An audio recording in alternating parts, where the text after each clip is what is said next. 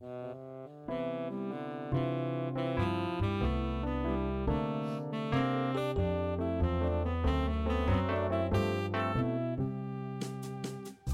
15 juli 2022 wees de Hoge Raad arrest over eeuwenoude heerlijke visrechten en dan met name de vraag of ze bodem- of watervast zijn. Tegenover mij zit rechtshistoricus in opleiding Tim Lubbers, die dit arrest met ons zal bespreken. Mijn naam is Jan van Staalduinen en dit is De Leidse Noot.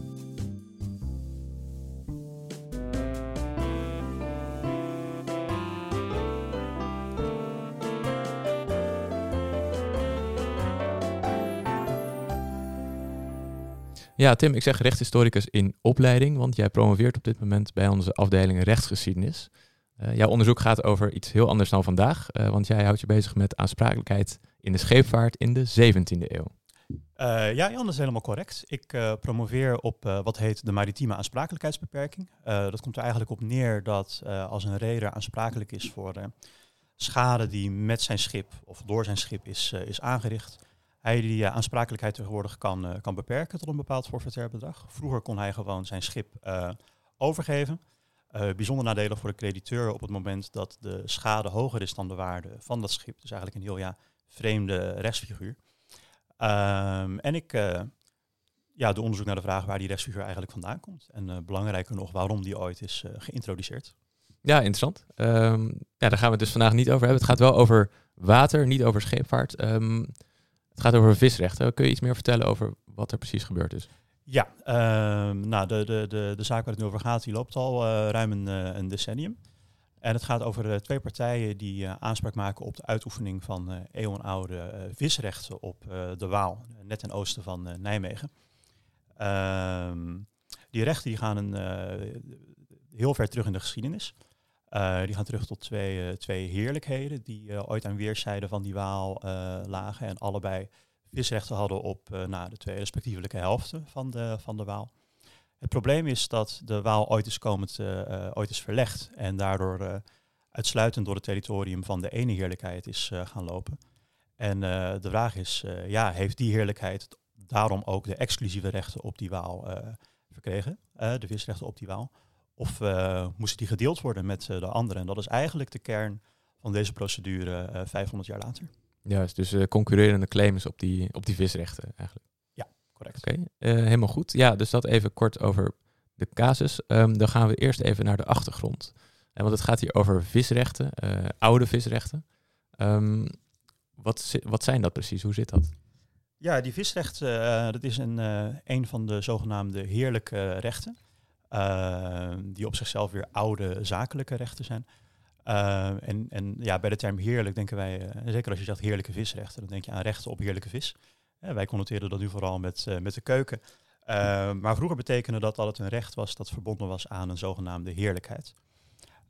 Wat is nou een heerlijkheid? Dat is eigenlijk een klein territorium met het daarbij behorende overheidsgezag. En in het middeleeuwse feodale recht kon de landsheer dat stukje overheidsgezag eigenlijk delegeren, uitgeven aan een heer, die dat gezag dan en de daarbij horende rechten mocht uitoefenen. Sommige van die rechten zijn publiekrechtelijk. Als jij bijvoorbeeld een hoge heerlijkheid had, dan mocht jij daarbinnen ook de doodstraf opleggen aan de ingezetenen. Andere van die rechten zouden we nu privaatrechtelijk noemen. En daaronder valt dus het jachtrecht bijvoorbeeld, of zoals in dit geval, het visrecht. En wat ik al zei, het zijn oude zakelijke rechten. Die zijn samen met het feodale recht in principe allemaal afgeschaft geweest in de Bataafse omwenteling. Dat is in het bijzonder gedaan in de zogenaamde staatsregeling voor het Bataafse volk uit 1798. Het Bataafse volk, dat ben jij, dat ben ik, dat zijn de Nederlanders in de nationalistische tijdsgeest van toen. Maar na de Franse Revolutie zijn ze weer min of meer hersteld in wat we de restauratie noemen. En dan hebben we het over 1815 ongeveer. In dit geval 1814, maar ik heel goed. wil niet wijsneuzerig klinken. Nee, in twee soevereine besluiten uit 1814. Onze koning Willem I toen, die wilde de oude adel voor een deel in hun oude rechten herstellen. Was onderdeel van een golf die je in heel Europa had. Weinig mensen weten ook dat je ook na de Franse Revolutie nog weer koningen had, omdat de monarchie gerestaureerd werd, zoals dat heet. En het herstel van die oude zakelijke rechten was daar onderdeel van. En daaronder vallen dus ook die oude visrechten. Die zijn eigenlijk daarna nooit meer afgeschaft, want het Oud-Burgerlijk Wetboek uit 1838 had geen terugwerkende kracht, hield die oude zakelijke rechten dus bewust in stand. Mhm. En dat geldt eigenlijk ook voor het Nieuw Burgerlijk Wetboek. En dat is uit 1992. Ja. Heel goed. Ja, dus dat was even de tijdlijnen. Even voor de duidelijkheid, die visrechten waar we het vandaag over hebben, die komen uit omstreeks 1395, 1400, 1402 geloof ik. Hè? Ja. En dan hebben we dus op een gegeven moment de Bataafse omwenteling, dat is alweer 300 jaar later. Eigenlijk vergeleken met hoeveel tijd er daarna is verstreken, is dat eigenlijk tot nu relatief weinig tijd. Goed, dan heb je dus gehad over de vestiging van de oude zakelijke rechten. Het werd bij actes gedaan, of hoe ging dat precies? Ja, dat ging bij een akte die werd uitgegeven door de landsheer. Dat was de soeverein, dus die mocht vrij beschikken over die rechten. Die mocht ze vrij uitgeven. En dat werd inderdaad gedaan bij leenakten, zoals dat heet. Bij leenakten, aan de leenheer dan? De leenman. De leenheer is degene die het recht verschaft en de leenman is degene die het aanneemt. Duidelijk. Maar als een leenman een heerlijkheid heeft, noem je hem dan wel de heer over de heerlijkheid. Maar ik snap dat dat een beetje verwarrend is. Nou, het is heel goed om dat wel even scherp te houden. Dan bestaan die rechten natuurlijk voor een hele lange tijd. En op een gegeven moment zijn er ook alweer veel teniet gegaan in de geschiedenis. Want je hebt het hier over een tijdspanne van eeuwen. Er kan een hoop gebeuren, even los van die momenten die je net genoemd hebt. De Bataafse omwenteling, het herstel van die oude rechten en de 2 burgerlijke wetboeken die ingevoerd zijn. Die rechten kunnen ook op een min of meer natuurlijke manier teniet gaan. Hè? Is dat zo of hoe werkt dat precies? Volgens mij, ze kunnen voor een deel teniet gaan door het niet gebruiken ervan, non-usus. Ik moet zelf zeggen dat ik daar niet bijzonder goed in ben ingelezen. Maar voor de luisteraar die daarin geïnteresseerd is er onlangs een heel mooi artikel uitgekomen van Rian Bobbink, ook over de zaak waarover wij vandaag spreken. Even kijken, de titel het heet Watervaste heerlijke visrechten, derde bescherming en verjaring. En dat artikel is onlangs verschenen in het NTBR. Prachtig artikel. Dus daarvoor zou ik vooral even Bobbink erop naslaan. Uitstekend. Super. Oké, dat even over die oude visrechten. En we hebben het nu over visrechten, maar het gaat niet alleen over visrechten. Je hebt al gesproken over breder jachtrechten. Zeker als ik bij jullie op de afdeling kom, dan hoor ik af en toe wat hele exotische termen langskomen over allerhande rechten die in die feudale tijd zijn gevestigd. Maar dan heb je het over het recht van zwanendreef, heb ik ooit gehoord. Het recht van kerkgestoelte, het recht van klauwengang. Allemaal terug te lezen. Waanzinnig interessant. We gaan even terug naar de casus, naar de procedure. Want er ligt dus in dit geval een akte, of er liggen zelfs 2 aktes, maar 1 akte speelt een belangrijke rol in de procedure. Want los van de vraag hoe dat soort rechten gevestigd worden en hoe ze gehandhaafd zijn door de eeuwen heen, is natuurlijk de vraag wat precies de inhoud is van zo'n recht. Dat klopt. Dat klopt. Eigenlijk staat de inhoud van die akte voorop. Ook nog als wij nu naar die oude zakelijke rechten kijken. Dat zijn tegenwoordig trouwens beperkt zakelijke rechten en ook zijn het registergoederen geworden. Dat is misschien nog wel interessant om te vermelden. Dus dat is misschien goed om even bij stil te staan. Hè? Voorheen, je zei dat soort rechten hadden niet een specifiek privaatrechtelijk of publiekrechtelijk karakter. Het was gewoon, je kreeg een akte van de leenheer. Van de leenheer, zeg ik het nu goed? Ja, zeker. Okay, super. Je kreeg dat recht en welk karakter dat precies had, dat maakte niet zo verschrikkelijk veel uit. Maar met daarna de invoeringen van de burgerlijke wetboeken die we hier hebben gehad, is er voor gekozen om die rechten die echt wat een privaatrechtelijk karakter hebben, zoals visrechten, jachtrechten, om dat te zien als een beperkt recht. Dat je dus kunt overdragen ook, in principe. Ja. En dat je kunt inschrijven, maar ik zeg bewust kunt inschrijven, want het hoeft niet. Ja, klopt. Dat is in de 19e eeuw zo besloten. Je kunt je oude zakelijke rechten inschrijven, maar dus wordt het bestaan ervan niet noodzakelijk. Wel voor de overdracht ervan.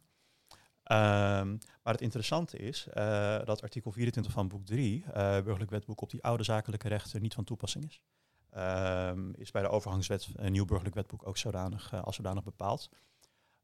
Wat betekent, en dat is nog wel een interessante notariële klus, dat je die oude zakelijke rechten, ook als ze niet zijn ingeschreven, wel kunt inroepen tegen derde verkrijgers van een bepaald perceel bijvoorbeeld, die te goede trouw zijn. Dat heeft nog wel brengt wat rechtsonzekerheid met zich mee. Daar schrijft Bobbink ook over. Maar ja, die zijn we blijkbaar, daar hebben we mee leren leven door de eeuwen heen. Maar in die zin weet je inderdaad nooit als je ergens een perceel koopt of er misschien nog wel een oud zakelijk recht op gevestigd is. Daarvoor moet je dan echt een klein historisch onderzoekje uitvoeren. Dus dat is nog wel een complicatie bij die omkapping van die oude zakelijke rechten naar het moderne privaatrechtelijke systeem. Juist, die toch wel even leuk is om te noemen inderdaad. Oké. Dat gezegd hebbende, de casus, de procedure. Er was hier een akte. Wat was die akte? Wat was de inhoud van die akte? Ja. Nou, laten we hier beginnen. Er was eens. Laat ik het zo formuleren, want het is lang geleden. Er zijn twee heerlijkheden die allebei aan de Waal liggen. Daar begint het eigenlijk mee. De heerlijkheid van Ooi en de heerlijkheid van Gent. En daartussen stroomt die Waal. En in 1402 krijgt de nieuwe heer van Ooi, genaamd Gerrit, Gerrit van Ooi, de heerlijkheid Ooi in handen bij leenakte. En daarbij ook een deel van de visserijrechten op de Waal. Ik kan het even voorlezen. Het is heel oud-Nederlands en misschien ook wel een beetje Oost-Nederlands dialect. Dus ik hoop dat het een beetje begrijpelijk is. Maar wat krijgt Gerrit daarbij? Nou, het volgende in 1402. Die visserijen ten halven diepen tot in den Wale, bovenaangaande tegen die strijd die tot loet uit den dorpen giet up den Wale, en de is geheten later helle, en de keert beneden tegen den Pannehaven bij Nijmegen, en dat is belangrijk, en de alle strengen en de waden daartussen gelegen, die in der tijd zijn, of die hier namaals daartussen werden mogen.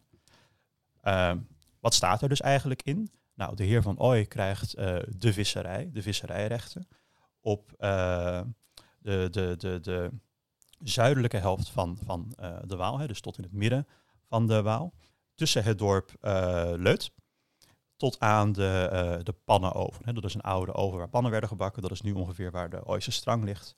Dat is een strook van ongeveer 5 kilometer. En de visserijrechten daarover komen toe aan de heer van Ooi. Aan de andere kant ligt de heerlijkheid Gent. Aan de noorderzijde dus eigenlijk. Aan de noorderzijde, ja. En daar kun je ervan afleiden van, die krijgt dan de visrechten in de andere helft. Dat gaat allemaal goed, totdat meer dan 100 jaar later in de eerste helft van de 16e eeuw die Waal verlegd wordt. Ik heb niet kunnen vinden of dat nou op een natuurlijke manier gebeurde of door menselijk ingrijpen. Dat maakt verder ook niet heel veel uit. Maar het deel van de Waal waar het om gaat, dat is in een bocht van de Waal, dat wordt afgesneden. Die bocht wordt als het ware korter. En wat gebeurt er daardoor? Die Waal komt vervolgens integraal, voor dat stuk, in de heerlijkheid Gent te liggen. Juist, en dus die verschuift naar het noorden toe. Eerder, ja. Want die Waal was de grens eigenlijk tussen die twee heerlijkheden. Waarbij dus de visrechten precies voor de zuidelijke helft, de onderste helft, de zuidelijke helft, bij de heerlijkheid Ooi lagen. En de noorderhelft van het water, de visrechten. En de heerlijkheid erboven was van de heer van Gent. Ja. En de loop van de rivier verschuift dus eigenlijk naar het noorden, waardoor die in het geheel in die heerlijkheid Gent komt te liggen. Dus dat betekent dat ook ten zuiden van de rivier nog een reepje van de heerlijkheid Gent ligt. Ja, dat is helemaal correct. En de heerlijkheid Ooi ligt niet meer aan de nieuwe rivier. Er is nog een stukje van de oude loop dat wel nog tegen Ooi aanloopt. Maar dat is een streng geworden, een soort nevenloop. De Waal grenst niet meer aan het gebied van de heerlijkheid Ooi. Nee. Dus dan is eigenlijk de vraag die veel later in de procedure opkomt. Is het dan mogelijk dat je visrechten in in een andere heerlijkheid, hè, andermans heerlijkheid kunt hebben. Ja, dat is precies de restvraag. Het is eigenlijk interessant dat in die periode daar nog niet zo'n conflict over is ontstaan. Maar de vraag is inderdaad, bewegen die visrechten van de heerlijkheid Ooi mee met die rivier? Of kun je zeggen van nee, de rivier loopt nu uitsluitend door de heerlijkheid Gent heen. En betekent dat de heer van Gent ook de exclusieve visrechten op dat deel van de Waal heeft. En dat is eigenlijk waar het nu om gaat. Dus misschien nog even, want je had het over de eerste helft van de 16e eeuw. Dus laten we die stapjes in de tijd dan ook volgen. Gebeurt er daarna een hele tijd niks? Want op een gegeven moment zijn er weer rechtszaken gevoerd. Dat klopt. In 1919 is er nog een arrest over geweest. Heb ik zelf nog niet kunnen lezen. Maar een interessant arrest is er ook een van het Hof Arnhem uit 1930. En dat gaat over de vraag, zien die visrechten ook op nieuw ontstane wateren die uit die rivier voortkomen? Denk erbij aan Strengen, ik noemde ze al even. Maar ook Wielen, nadat er een dijkdoorbraak is geweest. Als je een visrecht hebt op dat deel van de Waal, ziet het dan ook op de wateren die daaruit ontstaan zijn. Nou, ik heb net die akte al even voorgelezen. Hè, dat de akte ook ziet op alle strengen en waden die bij dat deel van de rivier gelegen zijn, of daarna nog mogen ontstaan. En daarover ging eigenlijk dat arrest uit 1930. Want er waren dus in de moderne tijd, in de 19 of zelfs... Het arrest uit 1930. Ja, precies. Er waren in de moderne tijd nieuwe wateren ontstaan uit de rivier.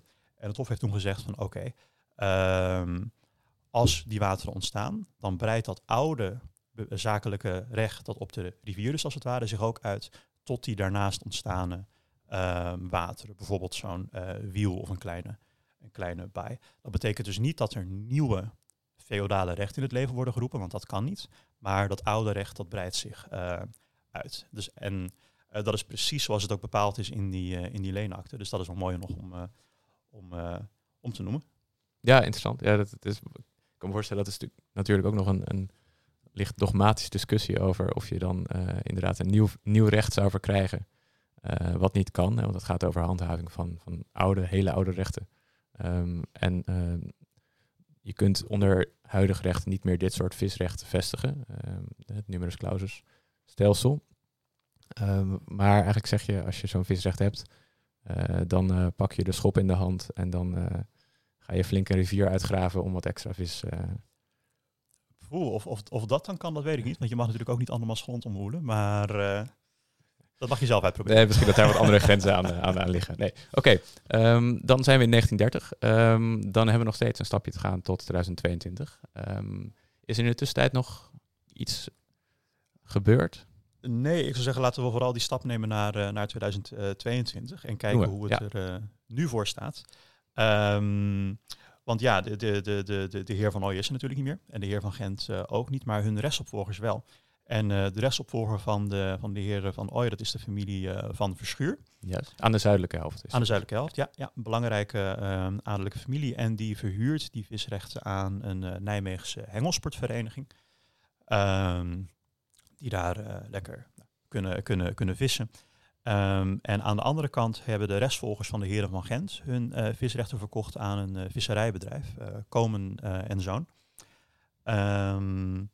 En Komen en Zoon die stelt dan bij uitsluiting gerechtigd te zijn om de Waal tussen Leuth en de Ooisterstrang te bevissen. Omdat, wat we al zeiden, dat deel van de rivier ooit exclusief door de heerlijkheid Gent is komen te stromen. En de heer van Gent daar exclusief toe bevoegd was. En als zijn rechtsopvolger nu ook de Komen zelf. Juist, dus hun claim is eigenlijk, jullie mogen niet de onderste helft, de zuidelijke helft. Wij hebben het hele stuk van de rivier. Precies. Zowel noord- als zuidelijke helft van de Waal, tussen die twee punten. Ja, terwijl Van Verschuur dan zegt van nee, zo zit het niet. Onze visrechten op die zuidelijke helft zijn mee verhuisd met die rivier. En daarom mogen we die nog steeds uitoefenen, ook in de huidige bedding. Juist. Ook al is dat komen te liggen geheel in de heerlijkheid Gent. Exact. Oké. Dan komen we dus in de procedure. rechtbank, hof. Hoe verloopt dat allemaal? Ja, omwille van de tijd begin ik even bij het Hof. In dat opzicht houden we het een beetje simpel. Het is een enorm gecompliceerde procedure, dus soms moet je het even wat simplificeren. Eigenlijk blijkt al vrij snel uit een deskundige bericht dat het de visrechten van de heer Van Ooy inderdaad watervast waren.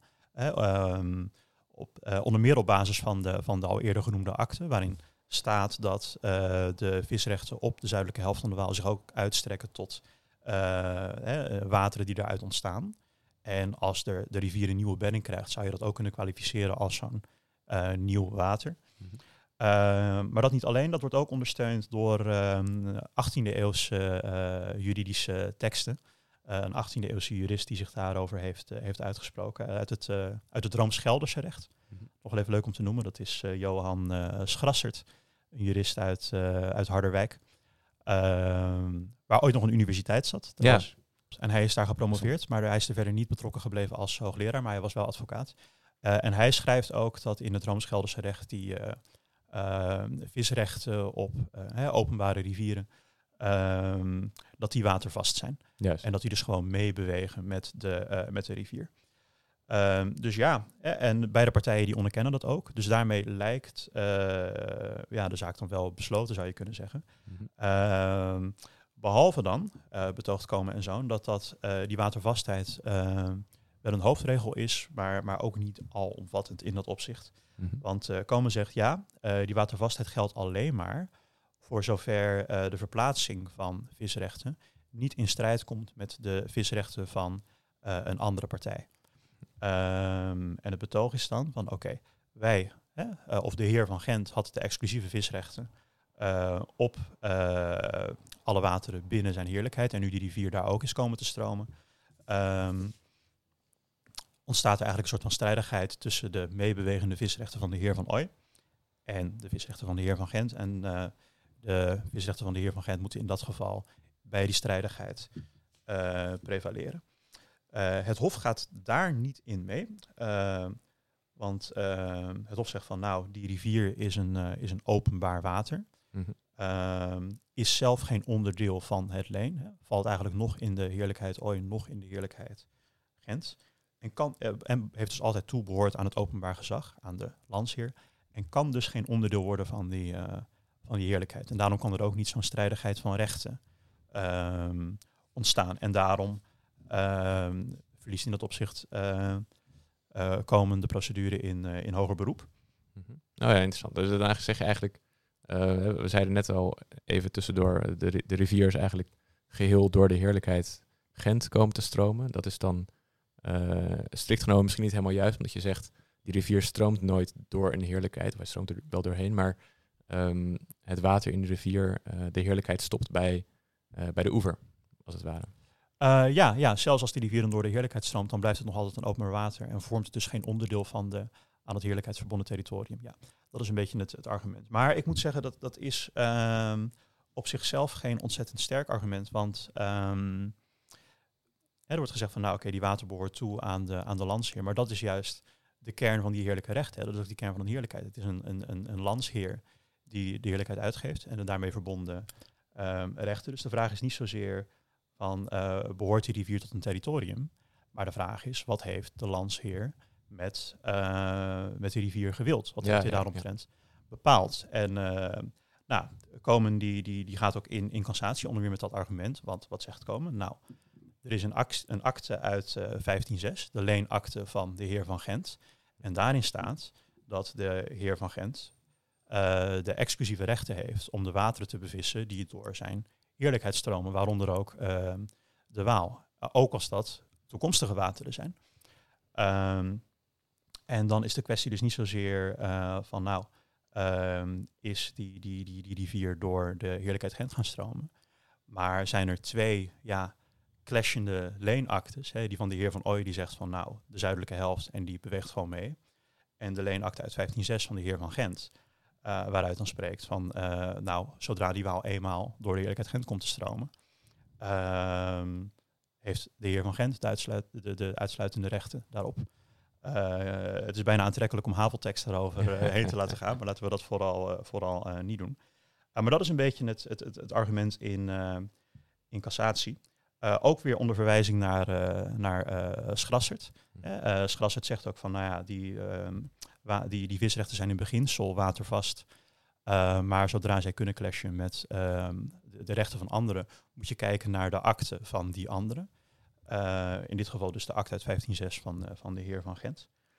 En dat is een heel interessant argument, maar het komt helaas in de procedure niet helemaal tot zijn recht. Want de advocaat-generaal die zegt al van nee, de visrechten van de heer van Gent, die zien op de visrechten in de noordelijke helft van de Waal. Dat is voor de rechtbank en voor het Hof al aangenomen. En daar kun je dus niet meer op terugkomen. Ja. Dus er is eigenlijk voor de advocaat-generaal en dus ook voor de Hoge Raad geen sterke aanleiding om echt daadwerkelijk heel diep naar de inhoud van die akte te gaan kijken. Omdat het recht van de heer van Gent in eerdere instantie al beperkt is. Nou, en wat zegt de Hoge Raad dan? Heel interessant. Die gaat mee met het Hof. En die zegt, nou, die Waal is een openbaar water. Komt toe aan de landsheer. En het maakt dus in principe niet uit als die rivier zich gaat verplaatsen. Ook als die binnen een nieuw territorium komt te stromen, blijft het openbare karakter behouden. En kan er dus in dat opzicht niet zo'n strijdigheid van rechten ontstaan. Die rivier komt toe aan de landsheer. Het is aan de landsheer om te bepalen wie er op de visrechten hebben. En ja, die landsheer heeft nu eenmaal bepaald dat de visrechten op die zuidelijke helft toekomen aan de heren van Ooi. En wat betreft de noordelijke helft dan aan de heer van Gent. Dus die strijdigheid die wordt aangevoerd, wordt in dat opzicht helemaal uitgeïnterpreteerd. Ook onder verwijzing naar de eerdere rechtsgang. En ook in dat opzicht vangt komen bod in cassatie. Sorry, is heel flauw, maar ik moet hem maken. En wordt dus bepaald dat de visrechten op de zuidelijke helft tussen Leut en de Ooisterstrang toekomen aan de familie van Verschuur. En het staat die familie dan ook gewoon vrij om die te verhuren aan de Hengelsportvereniging. Oké, duidelijk. Dus in die zin is het dus nog steeds zo, de noordelijke helft en de zuidelijke helft zijn qua visrechten van elkaar gescheiden. Ja, absoluut.